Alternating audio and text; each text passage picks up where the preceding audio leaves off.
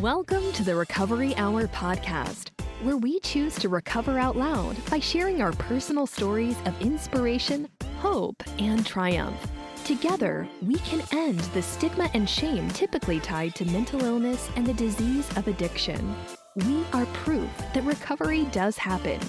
Joy and laughter may be involved. This is the Recovery Hour with Lori Winfelt. Welcome to the Recovery Hour. This is Lori Winfelt, your host, and today I am here with no other than Danielle Gregorich, who also goes by DG. We're going to call her Danielle today because that's her God-given name. Right? Yes. And Danielle's an author. Super excited to discuss a new book that just came out, self-published, already on the bestseller list, Stroke of Sobriety. I love it. Yeah. None of this was in my plan at all whatsoever. I don't even think I ever dreamt of or wanted to be a writer or an author. So it kind of happened organically. So we're going to roll with it. Yeah. What was the catalyst? I mean, what made you say, hey, I'm going to just do this? And also, I think this is a big deal too for anyone that's interested in writing. You're self-published. Yes. And what does that mean to people who do or don't know about writing? So I'll go back to what started this. So I suffered a massive stroke in early sobriety. And that stroke took away my ability to speak, read, and write completely. I couldn't speak at all. And I was seeing a speech therapist, and she suggested that I start writing in order to hopefully get back my speech, kind of trigger those thoughts in your mind. And so I did it out of necessity. That was the only, thing. And so, I was super new in sobriety, and I knew that a morning routine was really important. So I just, each and every morning I had that alone time and I just started writing. And so it just kind of became a thing. And I wrote on social media about my sobriety, my struggles, just everything and anything. And people started looking forward to what I was writing. And I was like, what? This is like so weird. In October, I was in the shower and the thought, I was like, stroke of sobriety. It just came out of nowhere. I don't know why all good ideas come in the shower, but they do. So you're just standing in the shower. You're like, I'm going to write a book. And then 2 months later, literally, bam, on Amazon, bestseller. Exactly. Actually, I published the book in 29 days. But I had spoke to several different publishers, and each one of them told me it's impossible to publish a book in less than 30 days. I'm one of these people. Do not tell me something is impossible, because I will prove your ass wrong just out of spite, just because I'm an asshole like that. I was going to just ask you that question. Is that why you did it in 29 days? I feel like. Exactly. Okay. So I did a lot of research and found out that I could publish it on Amazon because they have a platform where you can do self-publishing. Every single publisher that I spoke to, they're like, well, you can do it, but nothing's going to really come out of it. And that was totally fine with me. I didn't anticipate or have any sort of intentions with publishing this to become a well-known author. Not at all. It just kind of happened. And, I published it simply because there was nothing out there that I had found that talked about how difficult the first year of sobriety is. I didn't have that pink cloud. Nothing was rainbows and unicorns. My life got really, really difficult as soon as I got sober. It probably got more difficult than when I was drinking and taking pills. And so I needed to have something to okay, this craziness is sort of normal and I can get through this. And so I published it because during the whole quarantine and, COVID thing, people are really realizing that my relationship with alcohol might be a little bit more serious than I thought. And so I figured, at the beginning of 2021, people are going to need something like this. They're going to need something because I have lost personally 8 really close friends, and none of them have died due to COVID. And I'm not saying that that's the thing, but that's just my reality. I've lost people either they drank themselves to death, or they overdosed, or they killed themselves. Wow. Since March. It sounds like you have a really high risk friend group. What's happening? I know, right? It's, a lot of, and it's so weird and it's just so tragic. A lot of these women who are moms, and they kept their drinking private. And I feel like as soon as everything got shut down, they weren't able to hide their drinking from their husbands or from their kids because everybody was home. And that pressure, because I know that pressure, that is a lot to handle. It is too much to present this facade. Like, I have my life together, I have my shit together. And, they just ended it because they didn't see any other way out.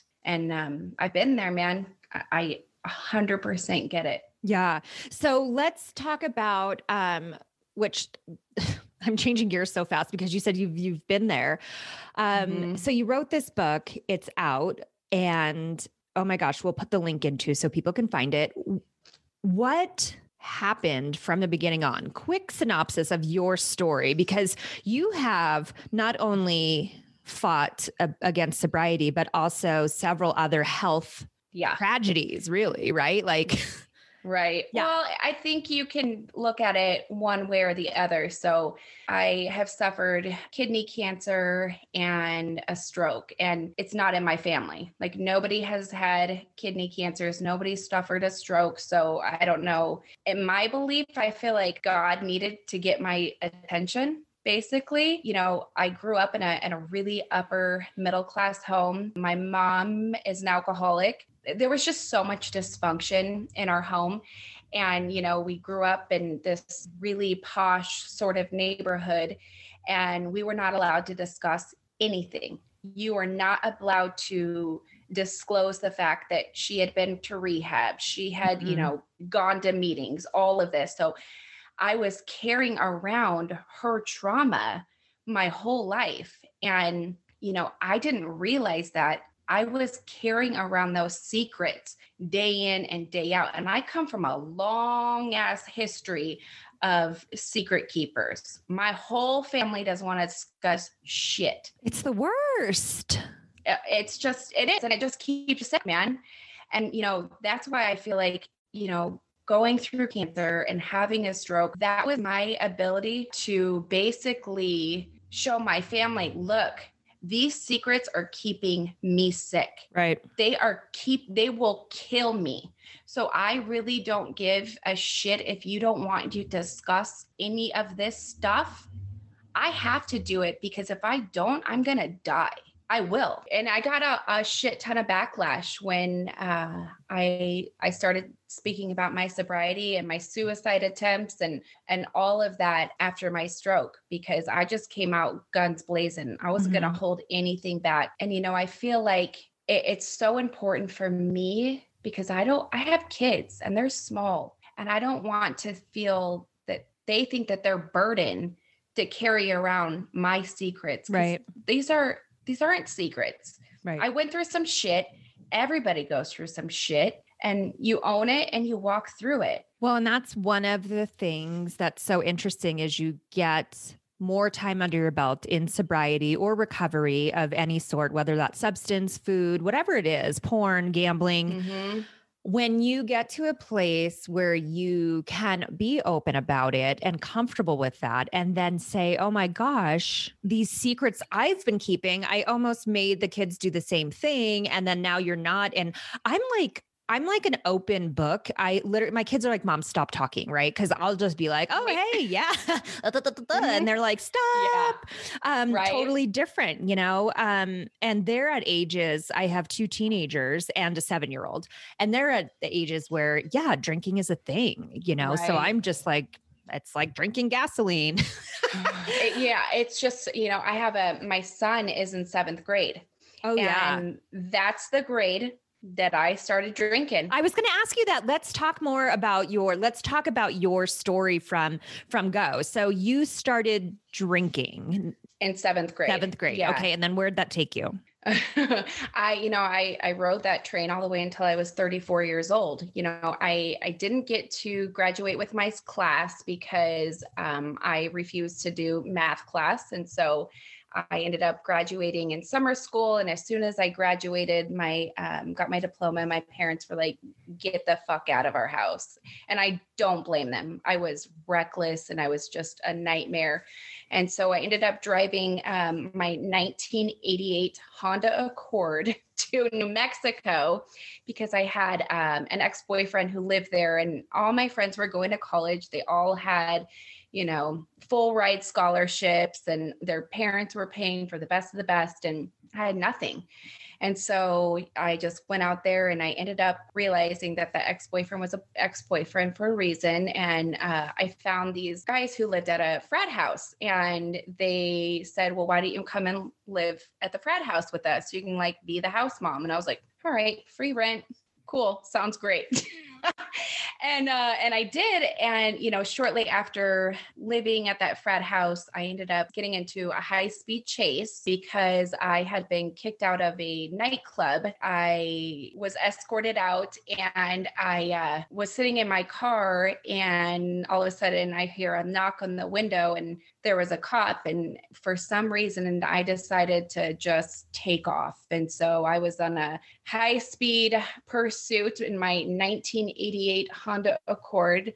To any listeners, I do not suggest doing a high-speed chase in a 1988 Honda Accord or any Hondas, period. And that chase ended because I smashed my face through a telephone pole, woke up in jail.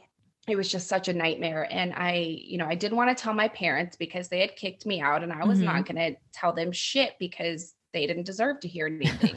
None of that business. I know. Oh my gosh. Yeah, it was wild. But, after that fiasco, I left New Mexico because I was like, this is probably not a good idea, and moved back to Arizona. And I ended up meeting my husband when I was about 23 years old. Shortly after meeting him, I found out I was pregnant, and I was told I could not have children. I was told that at the age of 18, I had really horrendous endometriosis. And they basically said, your chances of getting pregnant is just not an option. And I was totally okay with that because I never wanted kids. I never wanted to be a mom. I just didn't want anything to do with that. And so I found out I was pregnant, and I was 16 weeks when I found out. And it was, I was just drinking and living my life. The only reason I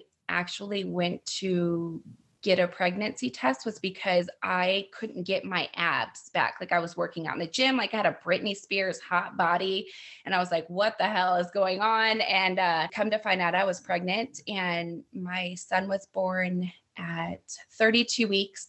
He was born not breathing. He was basically born dead. He was revived, and that whole scenario was so incredibly traumatic. My son was airlifted to another hospital, so I didn't get that sort of bonding, and I already didn't want to be a mom. So it was just miserable. And I suffered horrendous postpartum. I was sitting in the hospital. I just sit in the hospital for a week after he was delivered because I had really horrible preeclampsia, and they couldn't bring my blood pressure down whatsoever. And so I just remember sitting in the hospital thinking God damn, I need to get out of this hospital so I can get a drink. I knew that if I put a drink in my body, it would be okay. Yeah. And so, pouring a depressant upon depression is a recipe for disaster, basically. So much. So you have one thing after the other, it seems like continuously. And so your go-to was alcohol. Were you experimenting with anything else? I did a bunch of pills and all of that, but, I dabbled in cocaine, but alcohol was always my number one, and always. With those things already happening. That's crazy that that wasn't a wake up call. So what was it that made you say, I need to stop drinking or I'm going to die? I never thought that, to be honest. Oh, ever. I just made that up for you. I never once did. And to be honest, I wish I could have died. I tried multiple times to kill myself and I wasn't successful, which really pissed me off. And, I wish I had some sort of solid answer to why that Monday or that Friday in March of 2018, I decided to hop into an Uber and go to a meeting.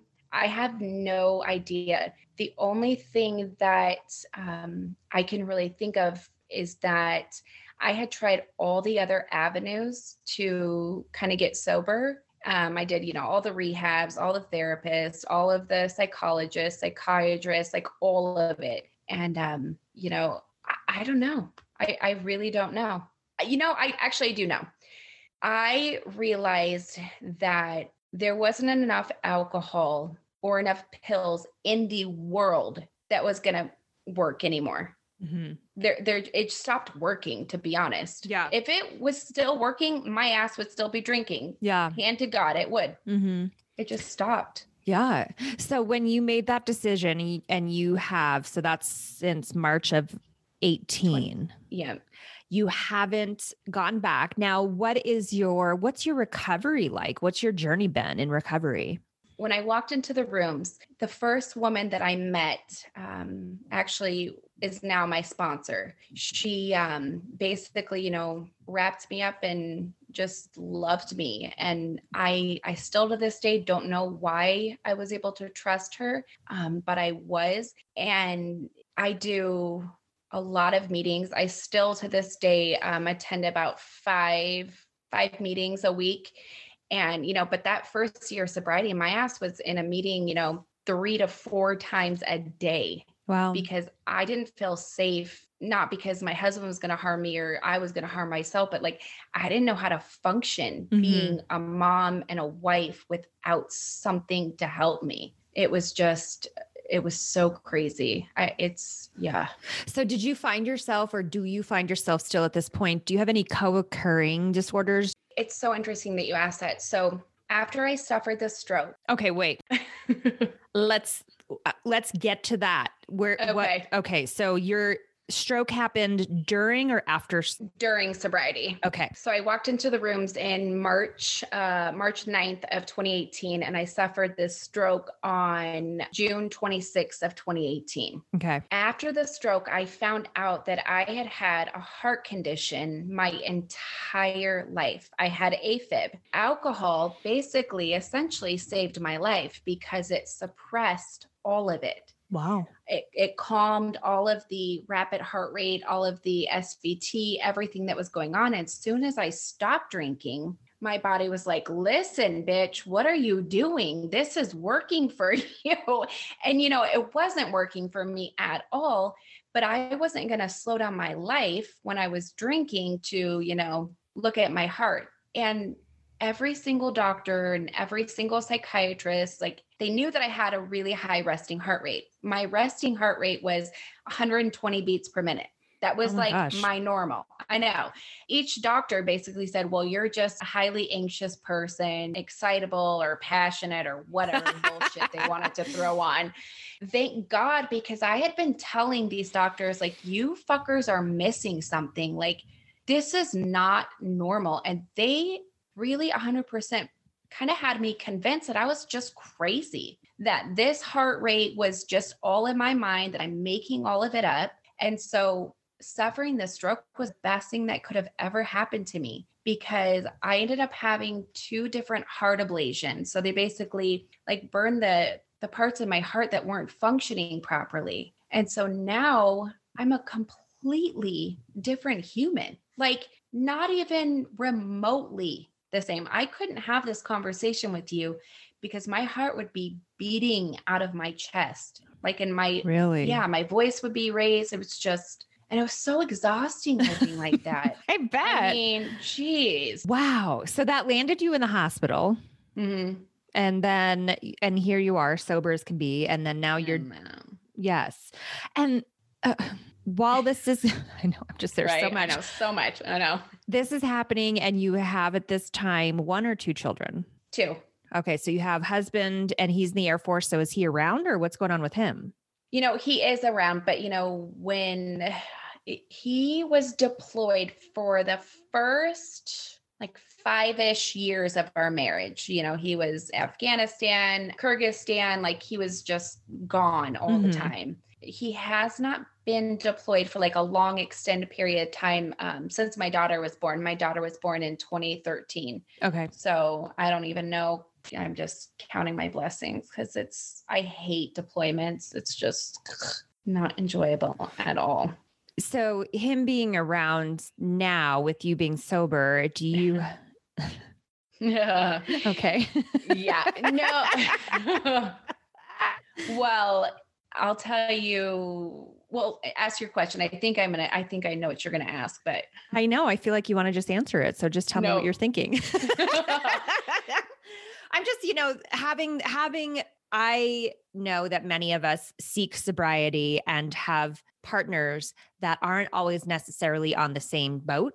And, right. Or do, they do or they don't support it. It changes your entire life. So sometimes you're dealing with a situation where you're a new person and that person's not changing with you, or they are and they're excited. So I guess I'm just trying to get the feel of like what's happening in your home life after all of these things happen to you. Yeah, so the first year of sobriety was brutal. I think it's the worst thing anyone could ever experience.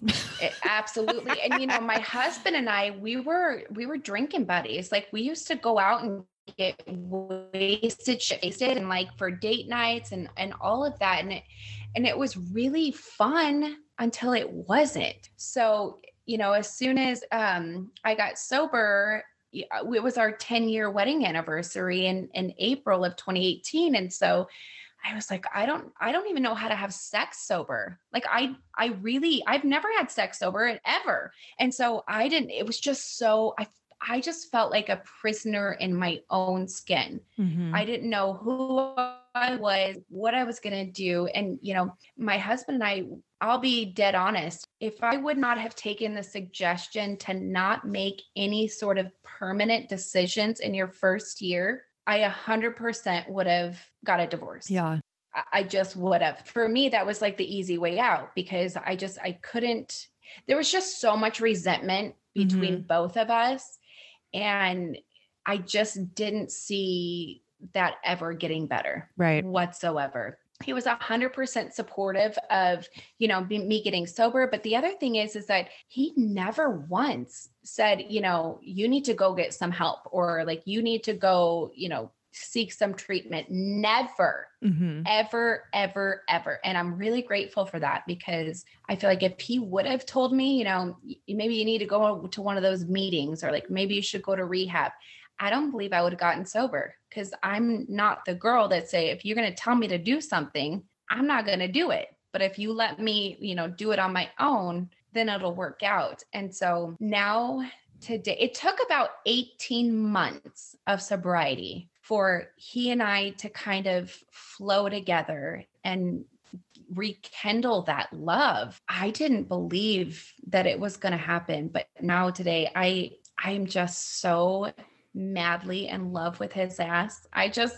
He's my person. Like he always has been. And I'm just so grateful for him. And like through this whole quarantine and COVID shit, like we've been able to spend a lot of time together. And at the beginning, I was like, oh shit, this is not gonna end up well, like at all. Right. This COVID shit is either gonna make people or they're gonna break people. For sure. And I'm really grateful that it's made us because we're so much stronger today than we've ever been. Oh, that's awesome. Well, that's good to hear that something good is coming out of, I like to say the message out of the mess, right?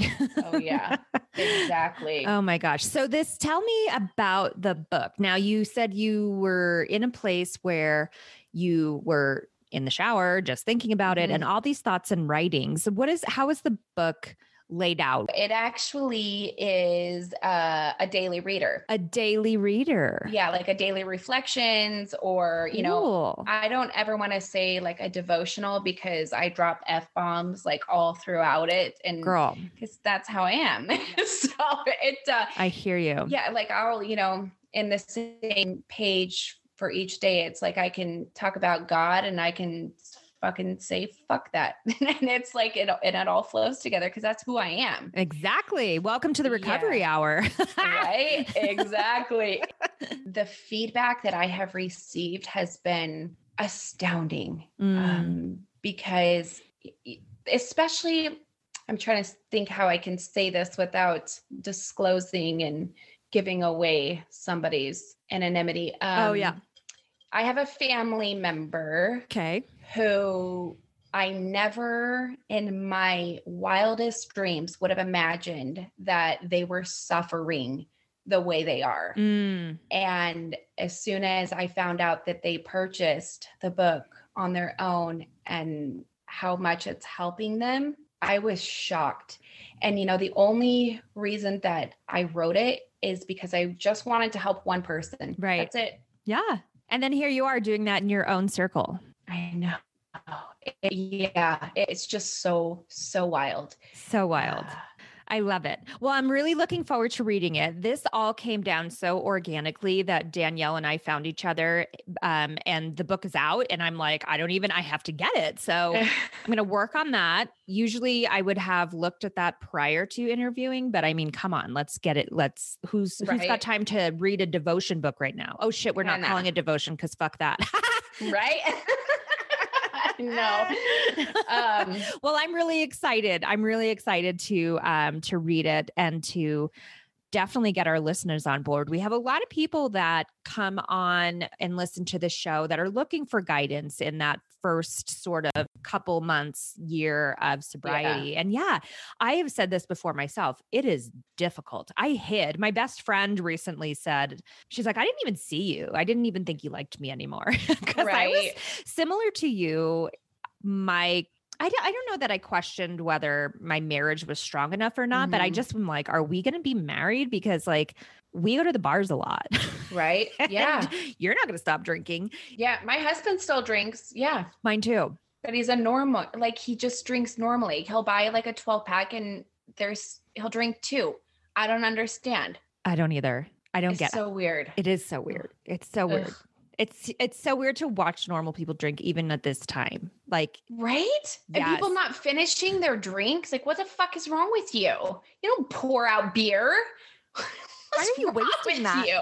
I know. I hate it.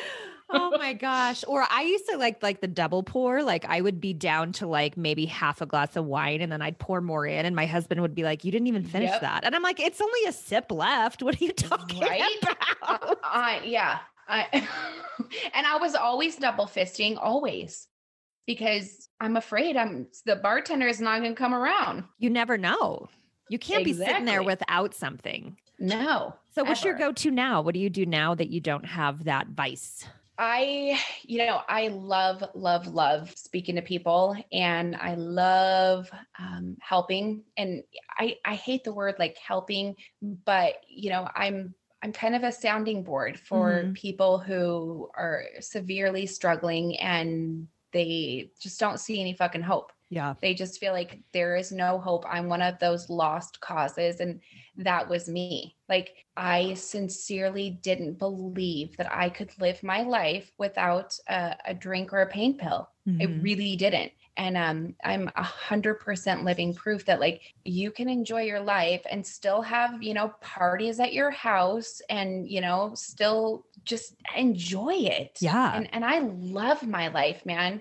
I'm surrounded by just remarkable people and great. People like me. Yes. I'm like, what? Because I was an asshole, man. I was a bitch when I was drinking. I was. Ugh. What I love about hearing that for listeners that may be contemplating stop drinking or using or whatever their vice is, it is definitely something I would say majority of us experience in the very beginning thinking, I'll never be able to live without. I can't imagine my life without this. And then also, is anyone going to like me? Am I going to be fun? And, I see people look at me sometimes now that I can tell they're like, oh shit, she's drunk, right? Like people, not that I know, like just random, because I'm having fun, because I'm outspoken, because I'm out there having a good, right. I probably calmed down more. Well, that's not true, but but you have to just realize, and for those people that's so great that they're in your life that you're an asshole to, that you expect, they know your heart, they know, and they love you and knew that they'd get you back. Right. 100% they did. And I feel like a lot of this, especially writing the book, I feel indebted to the people who stuck by me and who didn't give up on me and just continued to root for me, even though I didn't give them any sort of reason to even be remotely happy for anything that I did. I was not an enjoyable human. I was just a miserable bitch. And I was hurting so badly. And I wanted to hurt everybody the same way that I was hurting. Yeah. And I was good at it. I was good. So how, like at this point, now that you've gotten through that, and you said you have a 7th grader. So is that your oldest or youngest? Oldest. Okay. So you have 2 and then the hubs. What do you think their experience is, knowing obviously the 7th grader probably has memories of you? Oh yeah. Yeah. Yeah. 'Cause he was 10 when I got sober, and he has a lot of memories.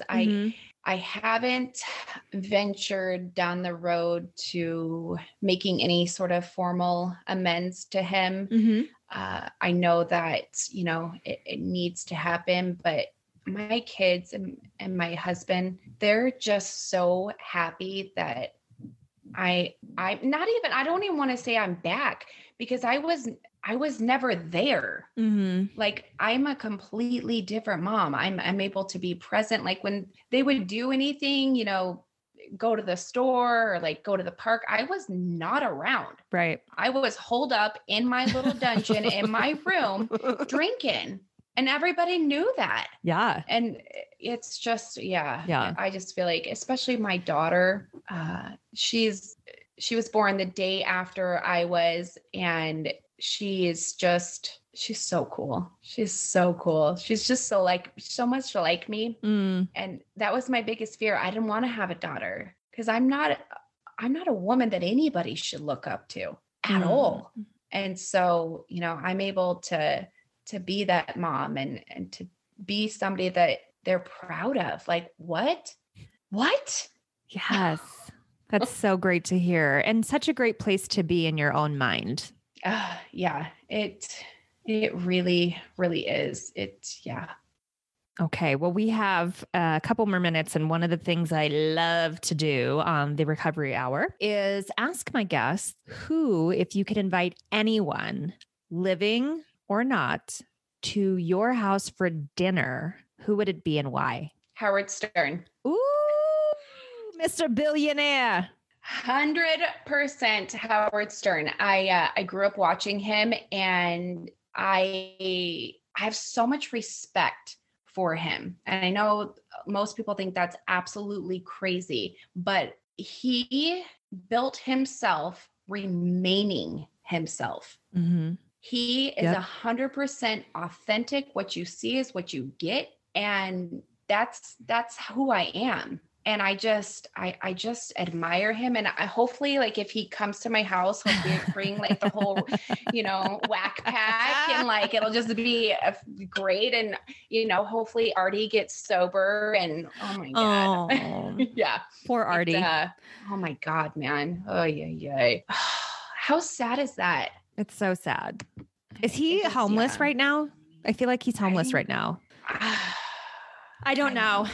I used to listen all the time, and I totally get what you're saying. And not because of any other reason other than I just have no fucking time to do anything, but I was a listener for a long time. I love that. Yeah. And just the authenticity, because, there was a long time ago that you couldn't say what you thought. especially us girls. Exactly. So it's nice. I do. And he just signed a big ass 5-year contract with Sirius because he made Sirius what it is. Right? Yes. Okay. Yeah, Howard, maybe you'll listen to this someday. I know, Blaze. Read her book and listen to my podcast and we'll be really happy bitches. Yes. Indeed. I'll show you my boobs, Howard. Oh, listen to that. Boobalicious. I'm not above it. She'll do it. Like he's never heard that again. He's never heard that.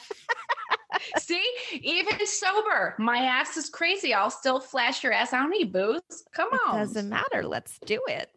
Well, Danielle, thank you so much for your time. If my listeners here at the Recovery Hour would like to find your book, where do they go? They can find it exclusively on Amazon, and you just search Stroke of Sobriety, and it's available on Kindle as well as paperback. And you can visit my website, strokeofsobriety.com or oneandonlydg.com. Awesome. So great to meet you over the phone / Zoom.